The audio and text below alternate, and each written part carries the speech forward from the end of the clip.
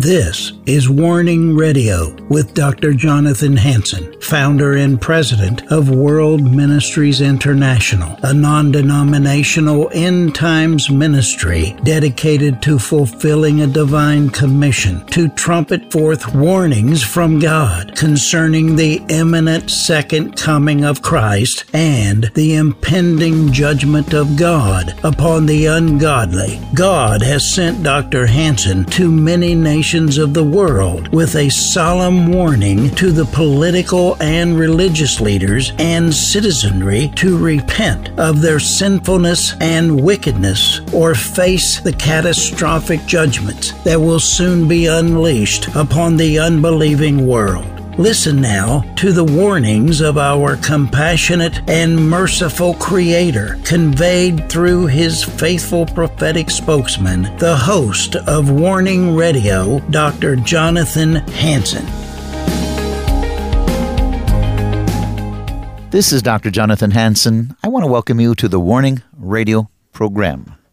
Today you're going to hear one of my colleagues that's been with me since 1998, Dr. E.J. Buckhart. He's speaking at my staff service. I was actually out of town. And the topic of his message was deception. This was recorded November 2020. Now sit back and enjoy today's message.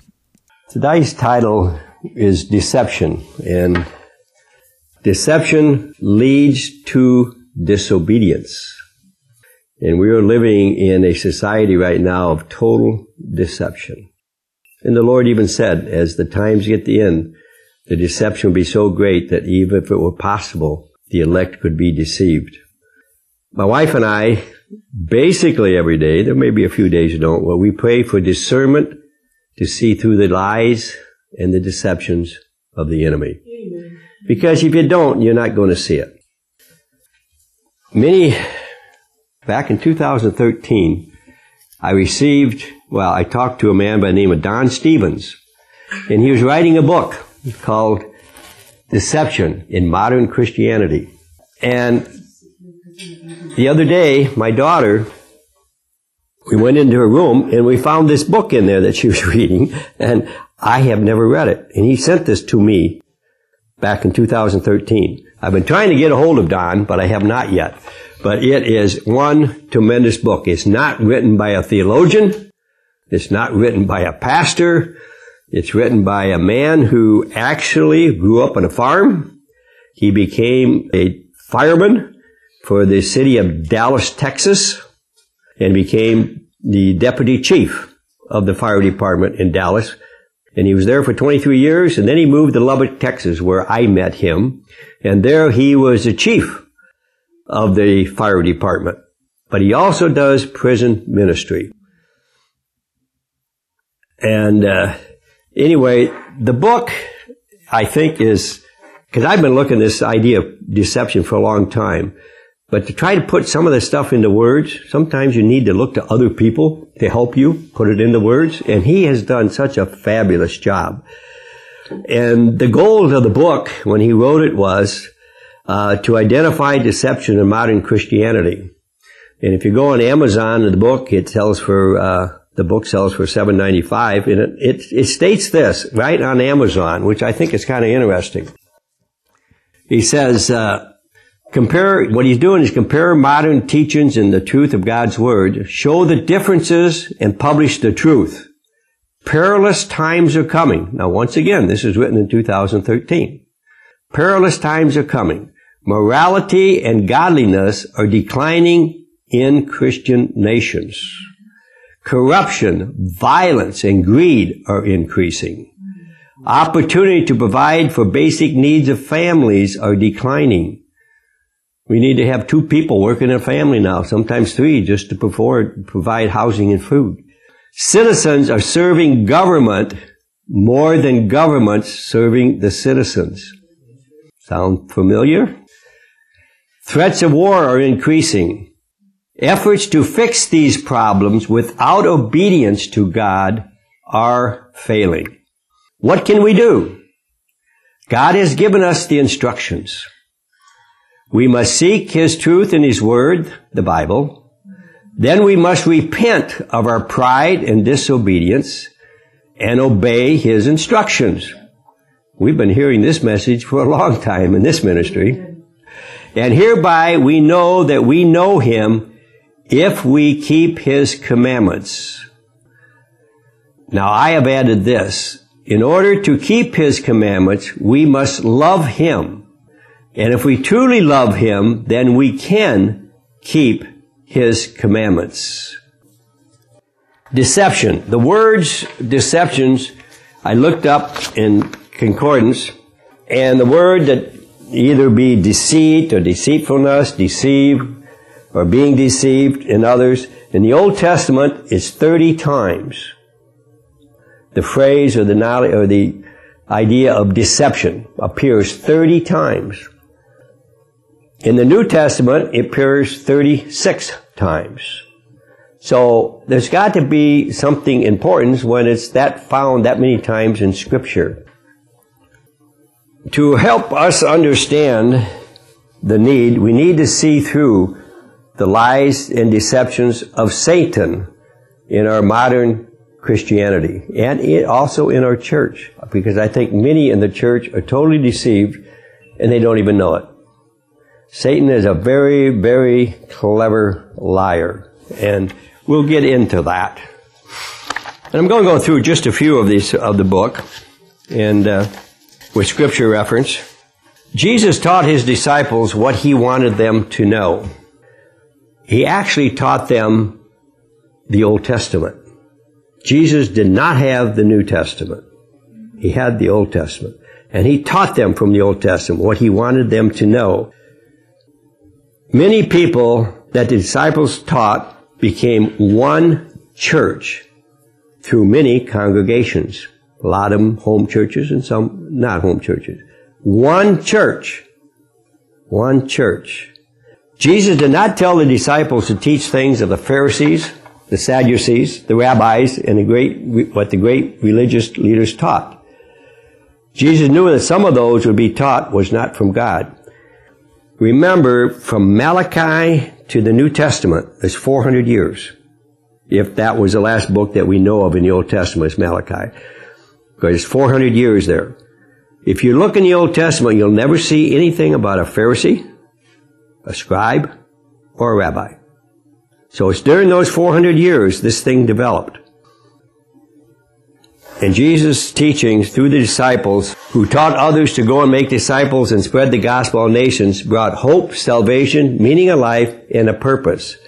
But since that time, various doctrines and teachings have appeared within the church and has infiltrated the body of Christ, splitting it into thousands of denominations. Now, the last I heard, I can't prove this, was 4,004 denominations.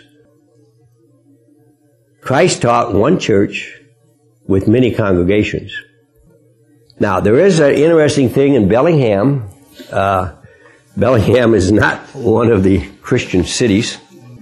But anyway, there is a movement in there in which a group of pastors have come together and pray 24 hours a day. And this is through the fusion group that we're working with here in Stanwood. But they pray 24 hours a day. Now, the churches are not coming together in a church. Each church is separate, so to speak. But they have come together in unity to pray. And there are some things happening in Bellingham, which is one of the, what do they call these cities?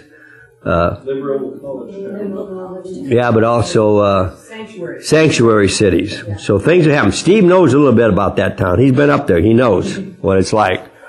What's the word you call for Bellingham? Bellingrad. Okay. So what has happened? Why is this taking place?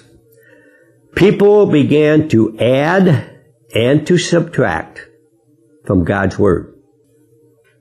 And it says, for the time will come, in 2 Timothy 4:3, the time will come when we will not endure sound doctrine, having itching ears, and they shall heap upon themselves teachers in accordance to their own lust. For I testify in Revelations, it says Revelations 22:18 and 19, For I testify unto every man that heareth the words of prophecy of this book, if any man shall add unto these things, God shall add unto him the plagues that are written in this book. If any man shall take away from the words of the book of this prophecy, God will take away his part out of the book of life and out of the holy city and from the things that are written in this book.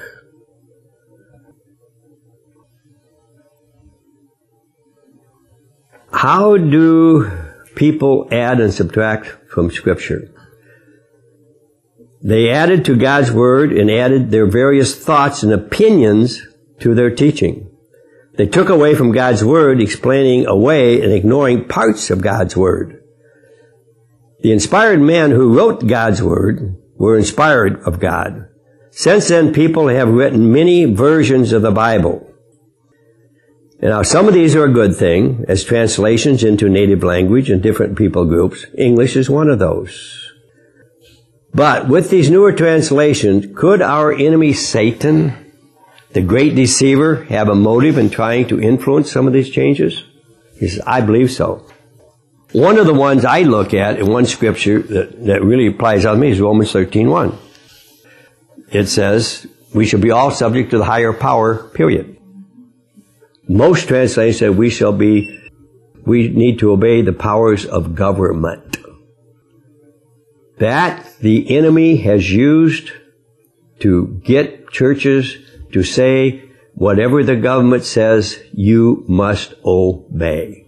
They are the higher power. No, there's a higher power than government. And we need to obey the higher power.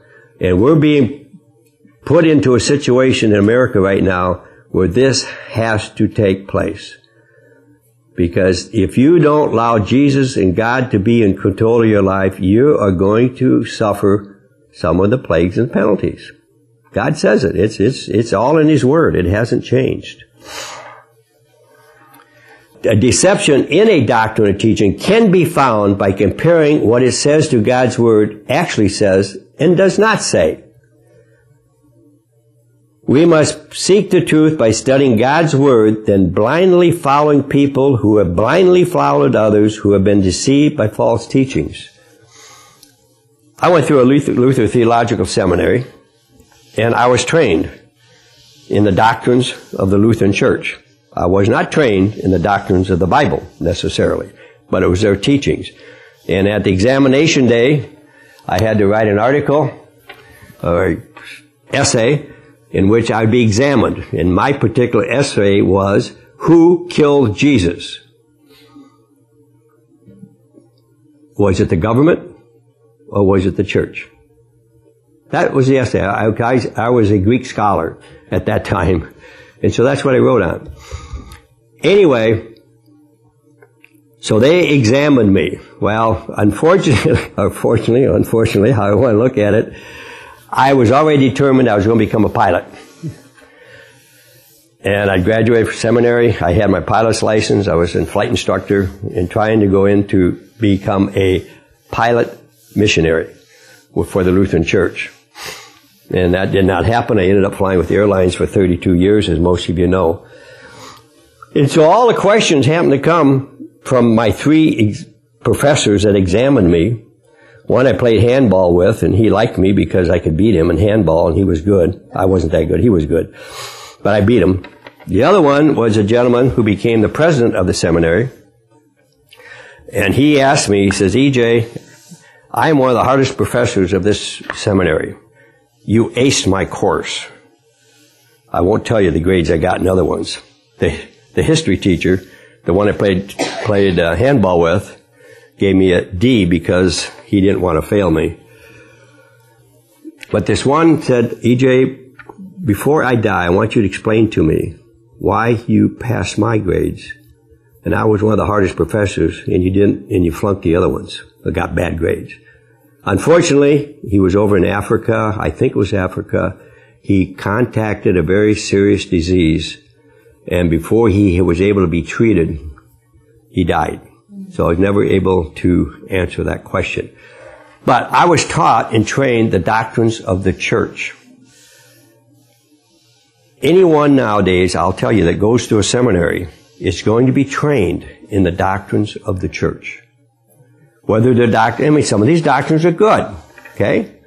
Some of them come right out of the Bible, but there's others that they kind of play with a little bit. That's why we have so many denominations and so many different seminaries. I want to put in a plug a little bit for our Bible school here, CLST, that we're associated with. All of the teachers, they're not professors, they're all teachers. All these teachers have a special interest in a special part of the gospel.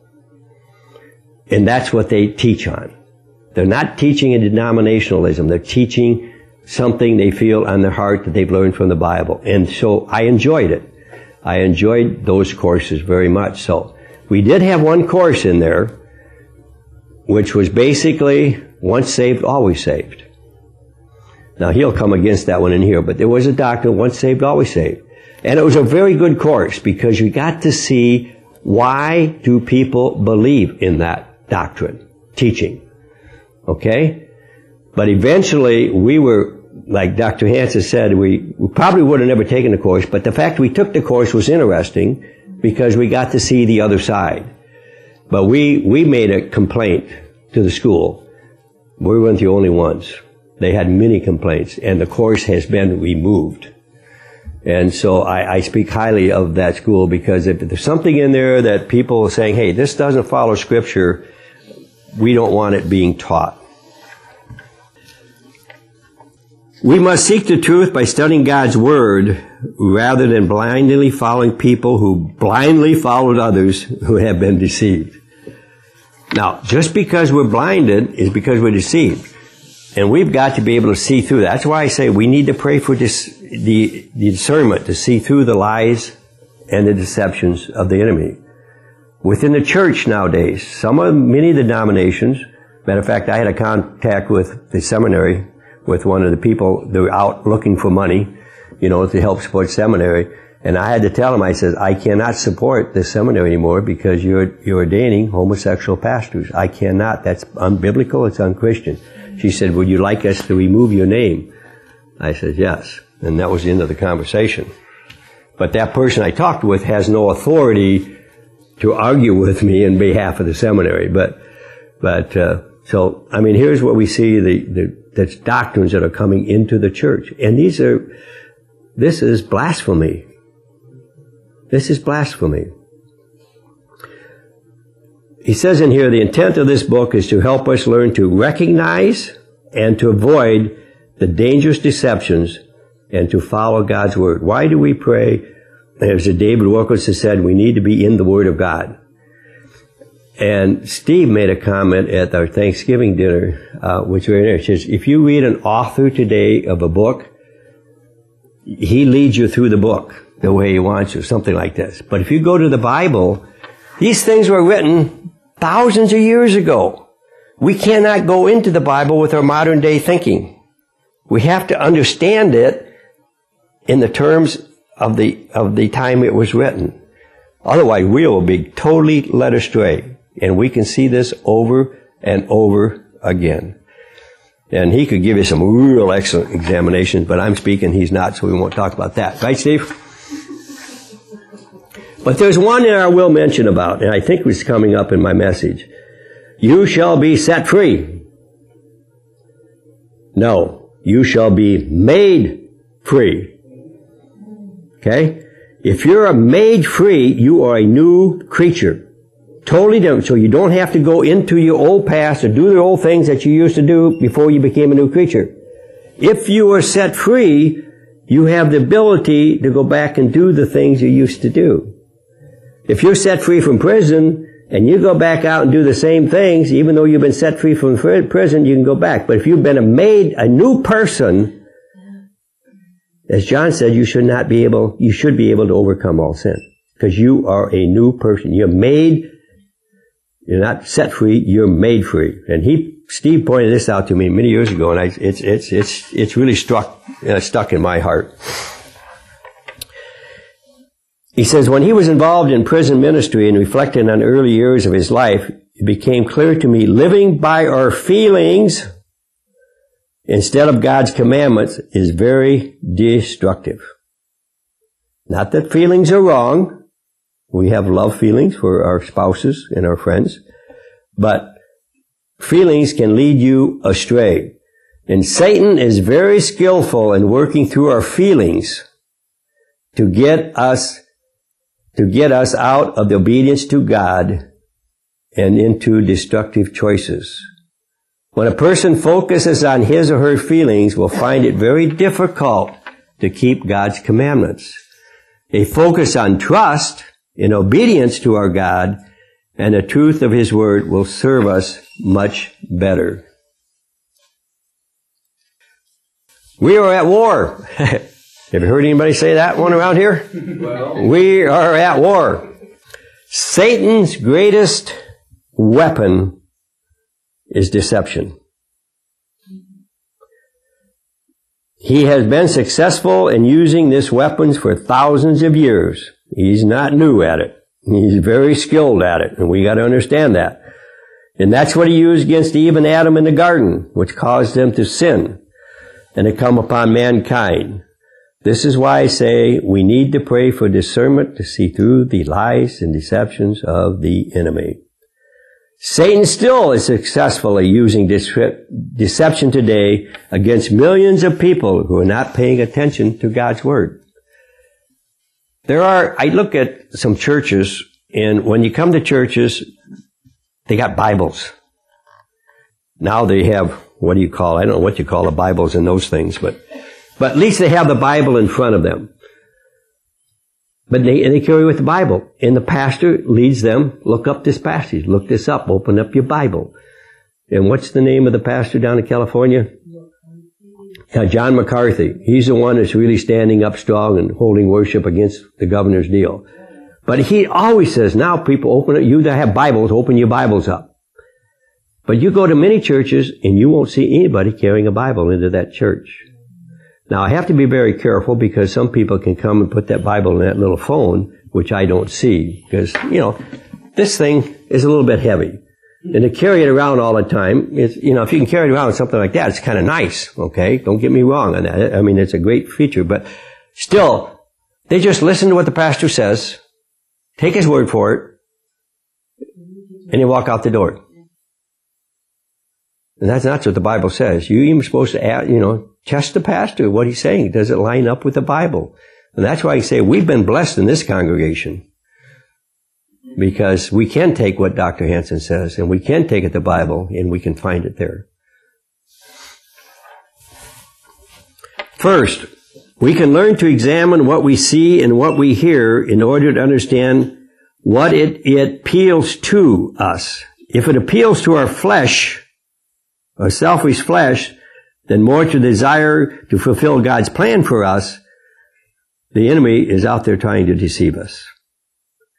The motive of most Satan's tragedies of deception is to get people to disobey God, so that their disobedience or their sin will separate them from God and make them servants of Satan. What are some of the strategies? Now, those are taking notes. You can write these strategies down. Let's take a look at some of the strategies that Satan uses to deceive people. Number one, Satan questions God's Word. Satan questions God's Word. Now, the first four that I give you all come out of Genesis with Adam and Eve. 2, Satan lies. What do you do when your children lie to you? Do we slap or spank them? Should we spank Satan? Caitlin, my granddaughter, wonderful girl of the Lord right now. Pray that she stays that way. But I remember one day I said, Caitlin, she's probably only like 3 years old. I don't know, 3 or 4. Says, Caitlin, and she remembers this. I says, Caitlin, whatever you do, don't lie to Grandpa. I can put up with a lot of things. You can break some of my toys or whatever the case may be, but don't lie to Grandpa. Well, guess what? She's a little girl. She's a little child. She lied to Grandpa, and Grandpa caught it. And I spanked her on the bottom. Sorry for those people who don't believe in spanking children, but I spanked her on the bottom pretty hard. Only once. It wasn't 2 swaps. It was one big hard swap. She goes home to her dad. She says, "Don't lie to Grandpa. He spanks real hard." But I think it worked. Especially when she told her dad, "Don't lie to Grandpa. He spanks." Now, okay, number 3. Satan often mixes his lies with some truth to make them more deceptive. Satan mixes his lies with some truth to make them more deceptive. And 4, Satan appeals to the selfish desires in people to make sin attractive.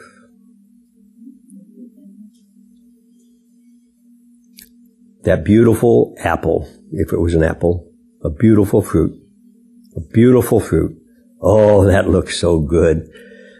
Lust of the flesh, I won't go that way. Anyway, we don't need to go that way. You know what I'm talking about. Yes. Number 4. Satan appeals to the selfish desires to make sin attractive.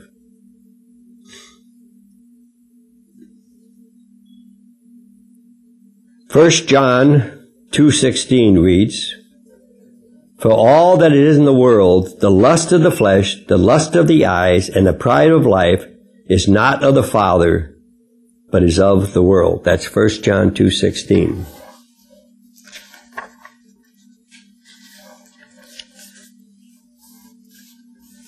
Proverbs 14:12 says, "There is a way that seemeth right unto a man, but the end thereof are the ways of death." Okay, strategy number 5. Now we'll get out of Genesis. Strategy number 5. Satan gains success in getting people to disobey God. So anytime we disobey God, we're giving Satan's power. He is no rush. He works through time to cause sin to seem normal to people. In other words, he takes his time to make the sin that we're doing look normal. A good example of that is homosexuality. Now it becomes normal. So even within the church, homosexuality is now normal. Because this is the lie of Satan. If you keep it, it becomes normal. Sin becomes normal. And then you accept it as that. Same-sex marriage, abortion, all of this. It didn't happen overnight that this became sin within the church, but the church has adopted this. This is the seriousness that we're suffering in America. Because if there's not repentance by the church, as Pastor said when I was talking to me, he said, we're not going to get the world to repent. But the Bible says, if my people repent. If the church repents, and it holds true in this election right now, if the church repents, we can change this whole election procedure. If the church repent, because what happens when the church repent? God steps in. And when God steps in, what did we hear in the songs that we sang? If you can make a sermon in every one of those songs. If you listen to the words, and we sing those words over and over, but do we really take them to heart and live those words? These songwriters, as they're writing these songs, know the gospel, the truth.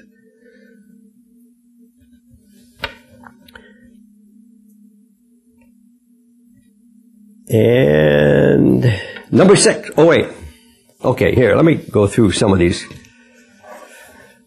Some of the things over the past 50 years in the USA. Now, this is written in 2013. But here are some of the things over the past 2 years in the USA that the Satan has used with great success. Bible, prayer, 10 Commandments taken out of the school. Abortion. Huge increase in immorality and pregnancies out of wedlock. Huge increase in the number of children growing up without the presence of their fathers. Huge increase in crime and members of people in prisons. Laws passed to normalize homosexuality. Increase in laws and social pressure to restrict the public influence of God's Word. Huge increase in the numbers of lives and families destroyed by the drug culture. Not only the drug culture, but even the pharmaceutical culture. I added that. That was not his words. And the list goes on. Strategy number 6. Satan looks for ways to spread deception through people. Satan's not talking to you personally. He's using most of the time through other people who you may have respect for, or whatever the case may be. Satan will use and spread his deception through people. Five is Satan gains success in getting people to disobey God. Now, there are doctrines, and he talks in the book about 3 doctrines. The doctrines of Christ. That's God will bless those who obey the doctrines of Christ. Then we have the doctrines of men. The Pharisees and the scribes, and what they did during their period of time. Then, that's the religious ones. We got Christ, then we got the religious people. Then we get into the doctrines of devils. So there's 3 sets of doctrines that we look at. The doctrines of Christ, the doctrines of men, and the doctrines of devils. We wrestle not against flesh and blood, but against powers and principalities. But we also wrestle through men and women who are under the influence of the powers and principalities. And he lists a whole bunch of scripture references, all these. Now this one here is, God created my family and me for His pleasure. Do you realize God created you for His pleasure? God created us for His pleasure. And when we honor that, if we seek the kingdom of God first and righteousness, then all these things shall be added to you. If my family and I want God first, then God will surely supply all of our needs. In Luke 14:26, this scripture has always bothered me a little bit. And that's when it says, you must hate father and mother, wife. You know the verse? You know the scripture? And I say, wait a second. God created family for love. Why would He tell us we got to hate our family? Doesn't make sense. But so I decided to look up the word hate used in this particular reference. It means to love less. You still love your family. You love your wife. You love your children. You love your friends. You love your enemies. But you love them less than you do the love of the Father. Now it makes a whole bunch more sense. God is first in your life.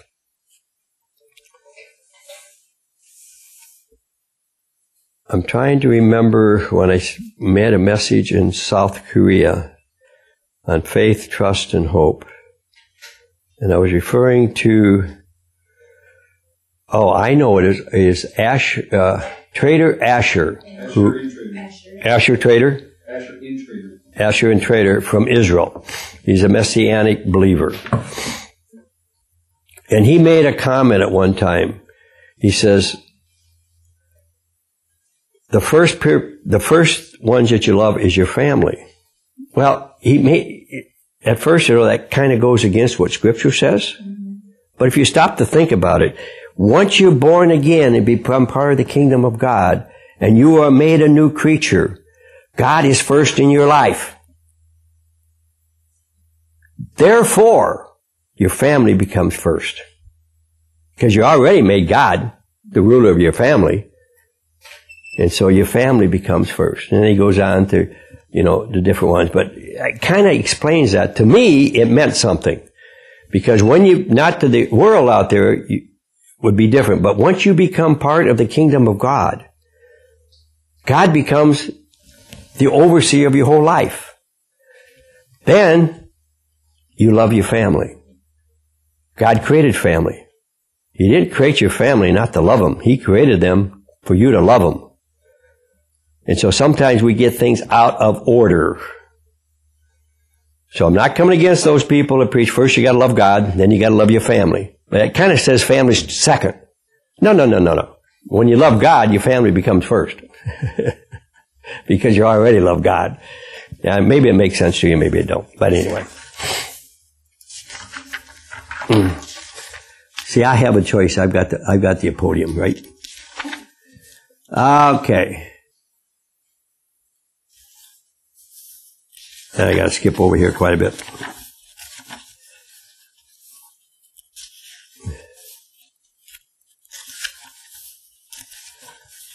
Okay. We have seen from scriptures, now he's talking about, if you read this, all the different, this thing is full of Bible passages.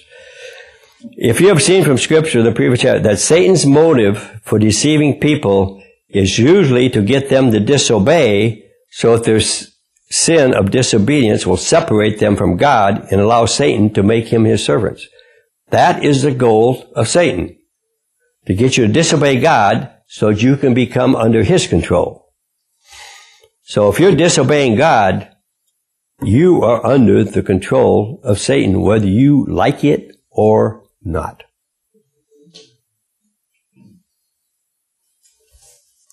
And if you want verses reference on that, you've got Isaiah 59:2 and Romans 6:15 through 16.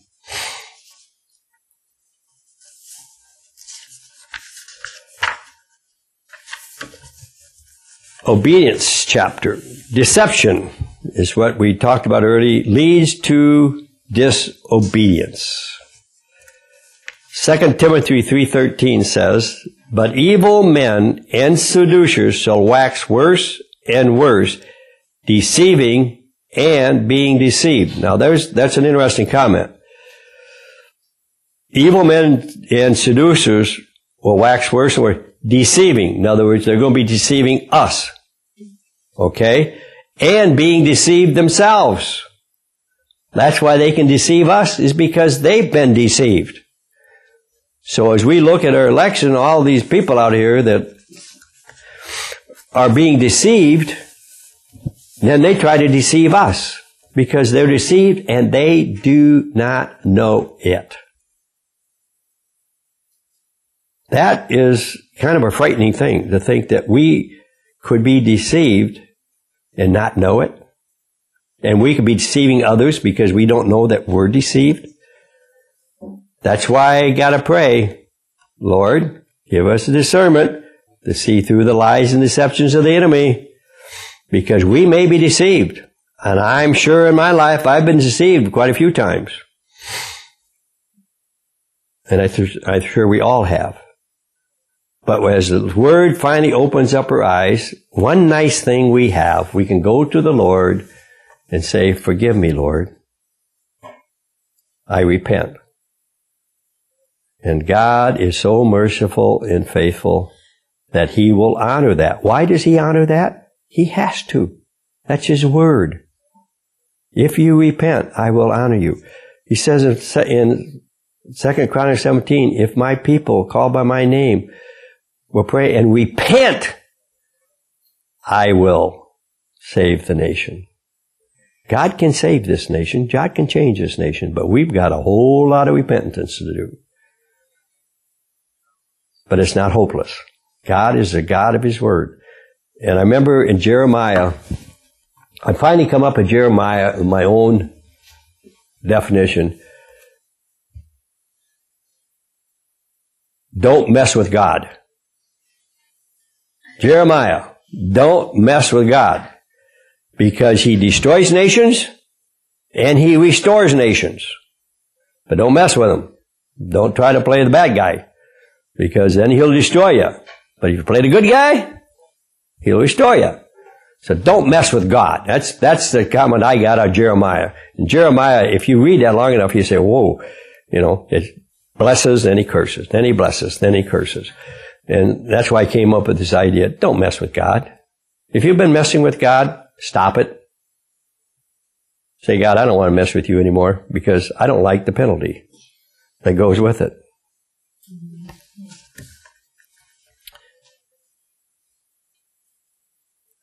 Matthew 22, 37 through 38 tells us that the greatest commandment in God's Word is to love God with all your heart, with all your mind. Therefore, according to the scriptures above, if we obey God, then we love Him. If we love Him, if we say we love Him and don't obey God, we do not love Him. If you love God, you will obey God. If God has made you a new creature in Him, you don't need to sin. You're a new creature.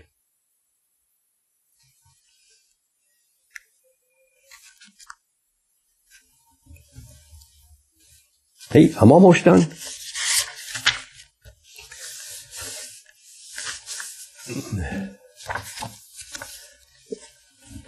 Now, if you want these verses of Scripture, a whole bunch of Scriptures, but I won't, if you want it, I'll leave the book open. But Scriptures that show the importance of obedience to God's instructions. And if you start to look at all the Scriptures, it says, be obedient to God. Maybe that should tell us something. I got 1, 2, 3, 4, 5, 6, 7, 8, 9, 10, 11, 12, 13, 14, 15, 16, and that's just a few of them. Starts out in Jeremiah and goes through 1 John. So it's Old Testament, New Testament. Same book, the Bible. There is no Old Testament, there is no New Testament. It's one book. And most people don't realize that when Jesus and Paul and the disciples spoke and they talked about scriptures, there was only one scripture. It was what we call the Old Testament. And I don't know if when I was reading David Wilkerson's book this morning, some of that, he was talking about David, and Jesus was saying this, Jesus was saying this, Jesus was saying that. In other words, David Wilkerson says, hey, Jesus isn't the Old Testament. He's all through it. All through it. From Genesis 1. I remember my son made a comment to me. He said, Jesus is in Genesis 1. The God is plural.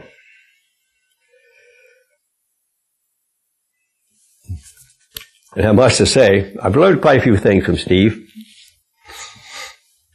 And I'm a graduate of a theological seminary. But he's a graduate of the Bible. And big difference. So I have a lot to owe to my son. Deception.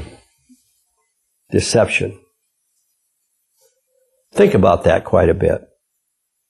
Are you being deceived? Am I being deceived? Is our government being deceived? Is our church being deceived? Not in all ways. But is our church being effective as it should be? Are we seeing healings in the church? The Bible says to go preach the gospel, lay hands on the sick, and cast out demons. Do we see this in the church? God, this is what Jesus said to do. Is our church doing that? They're preaching the gospel. Don't get me wrong. The church preaches the gospel. But what are they adding to it or subtracting to it? And I'm going to say something to you folks because you know who we are, because I'm talking about this holiday that's coming up. One of these radio stations started playing Christmas music before Thanksgiving. And then they play Christmas music. But what about some of the music? It's not all about Jesus. Is Christmas supposed to be all about Jesus? And if Christmas is supposed to be all about Jesus, how come the world out there is celebrating this holiday for a week or a month or a month in advance? Jingle bells. Jingle bells. In other words, we've added or subtracted to the birth of Jesus. Now, Jesus was born. There's no doubt about that, you know. And most pastors I know will admit that he wasn't born on Christmas Day. But yet, is this why the church isn't so effective? Because we have added or subtracted to certain things? Now, if you celebrate a birthday, how many days do you celebrate that birthday in advance? None. Who gets the presents on Christmas Day or on birthdays? Who gets the present? We do. Who do we give the presents to on Christmas? We do. No. We do. We're not giving the present to Jesus. We're giving it to our family members, our friends, or whatever the case. Then what about all the Christmas parties?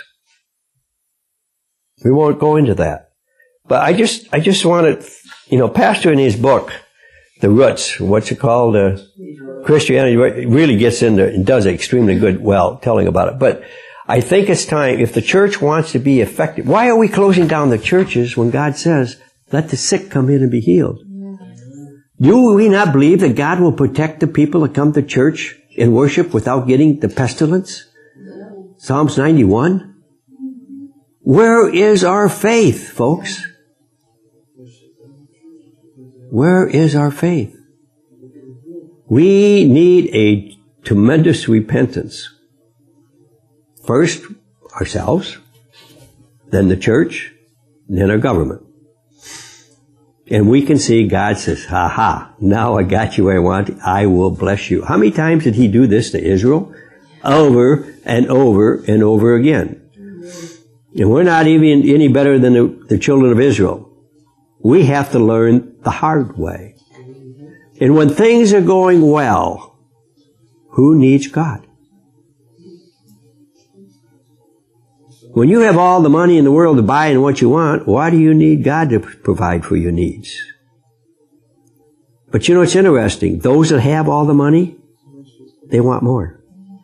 They want more. They're not happy. They want more. There's a few men out there that want to be the first trillionaires in the United States or in the world.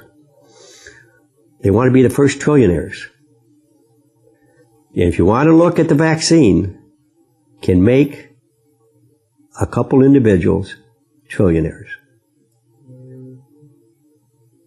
Power. Are we supposed to have power in and of ourselves? We have the power through Jesus to lay hands on the sick, to pray. And we've seen that in this ministry. We need to get back to what the church should be. Is it possible? Is it possible to get back to one church? One denomination? No. Is the answer to that one. The answer is no. Because God says, will I find faith when I return? Deception will be some great, even the elect, if it were possible to be deceived. Things are not getting better. Things are not getting better. But does that mean we give up and we're fearful? No, fret not. Fear not. God is with us. I've had people that call up, said, about the mark of the beast.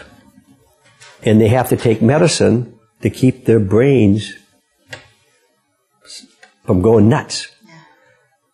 What am I going to do if I can't get my medicine? I says, first of all, what does God say? You don't take the mark of the beast and I will be with you. I will see you through it. If you take the mark of the beast, sayonara.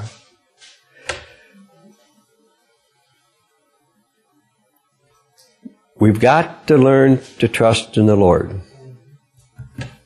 The reason I didn't go and have my heart surgery, I said, you know what? I've got a couple other things I really need God's promises, to standing on His promises. So I'm starting standing on the promise. I said, I'm going to stand to God. God's going to heal it. God's going to heal it. We've got to make a stand on God's promises. We got to make a stand. And we got to do it now. But I can also assure you that if you don't take the mark of the beast, God will see you through it. You may have your head cut off, but you're going to be in heaven, so what's the big deal? But He will see you through it. The point of this is, and I want to bring this up, is because we are seeing things right now. It's so easy. You go to the grocery store, instead of using cash or check, you stick the card in. That is so nice. Boom, boom, boom, boom. It's easy.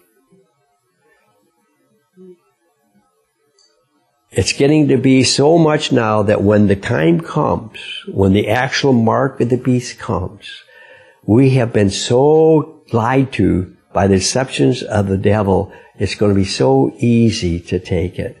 Because if you don't, you're facing a major catastrophe.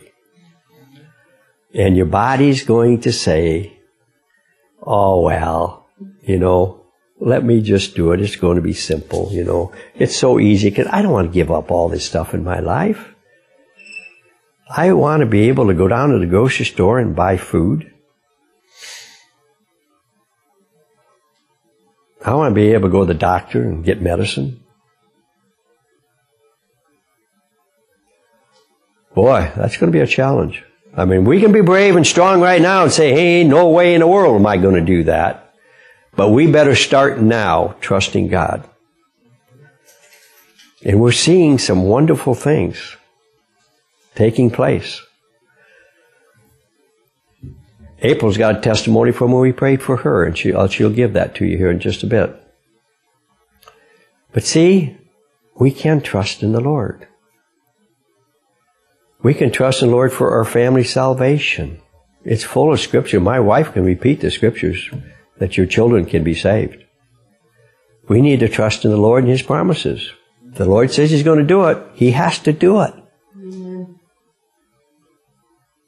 That's if we have the faith to believe in the Lord.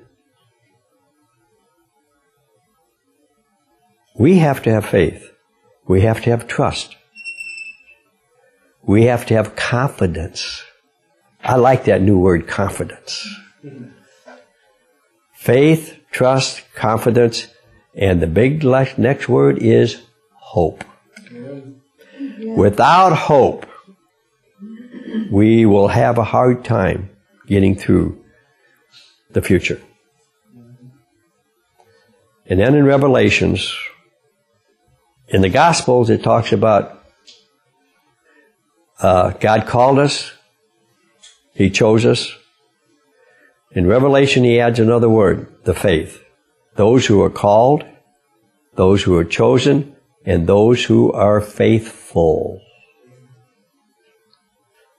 Just because God calls you and chosen you, you still have choice to turn Him down. And the Satan, for those that God's called, Satan is going to work in your life like you have never believed. He is going to try to destroy that as fast as he can. But the Revelation says those that are called and chosen and faithful are the ones that rule and reign. So my prayer is that we will all remain faithful. We will stand on God's Word. We will not be deceived. And we'll stand strong. Amen. Amen? Amen. Amen. Amen. Reverend Dr. Jonathan Hansen has written a book titled The Science of Judgment. God is predictable. There is a scientific pattern for the rise and fall of nations throughout history. We need to understand the laws or the rules of design regarding prophecy and judgment. When it comes to the laws of judgment and prophecy, denominational or personal belief systems have nothing to do with the reality or the certainty of the rule of judgment. Dr. Hansen's objective is to warn leaders of nations of the second coming of Jesus Christ and the plagues or judgments that are coming upon these peoples and nations that reject Jesus Christ as Savior according to the Scriptures. Dr. Ronald E. Cottle, founder and president of Christian Life School of Theology, states that this book is a must-read for Christians and other leaders in the United States and in other nations. It is clear, powerful, and well-reasoned. We all owe a debt of gratitude to Dr. Jonathan Hansen for the years that have gone into the research and writing of The Science of Judgment. This book has more than 300 pages, divided up in 5 sections. Part 1, The Science of Judgment, has chapters titled such as The Laws Regarding Prophecy and Judgment, Patterns of Apostasy, Purpose of Chastisement, Standards for Justice and Mercy, God Forgives when People Repent, God Holds Nations Responsible for What Leaders Do, Parental Responsibility, The Feasts of the Lord, Solomon's Transgressions and Their Consequences, Righteous Kings versus Evil Kings, Example of King Jehoshaphat, Ungodly Alliances, God is Predictable, God Holds People Accountable, Man can turn into an intelligent beast to do evil. Section 2, The Deception of the Theory of Evolution, has chapters titled as Problems with the Theory of Evolution, Evolution and Racism, Darwin's Hatred of Christianity and Its Fruit. Section 3, Why Must There Be Judgment, has titles such as The Fall of America and Her Destruction, Cult Christianity, Radical Liberal Politics.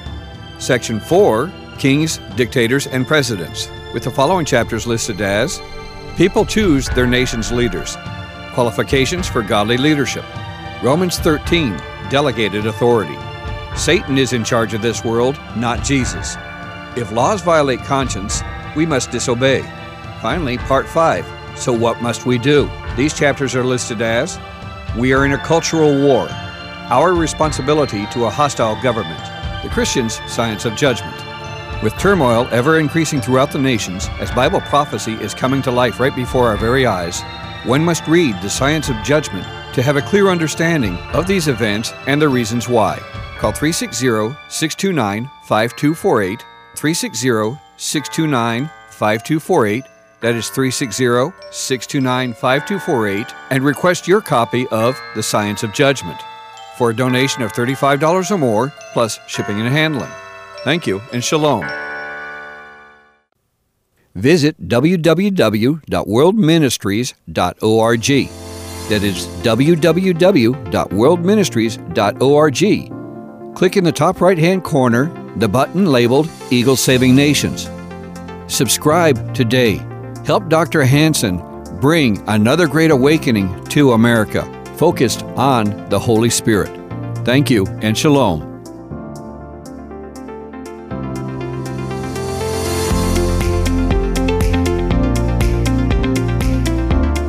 Thanks for listening to this episode of Warning Radio with Dr. Jonathan Hansen, founder and president of World Ministries International.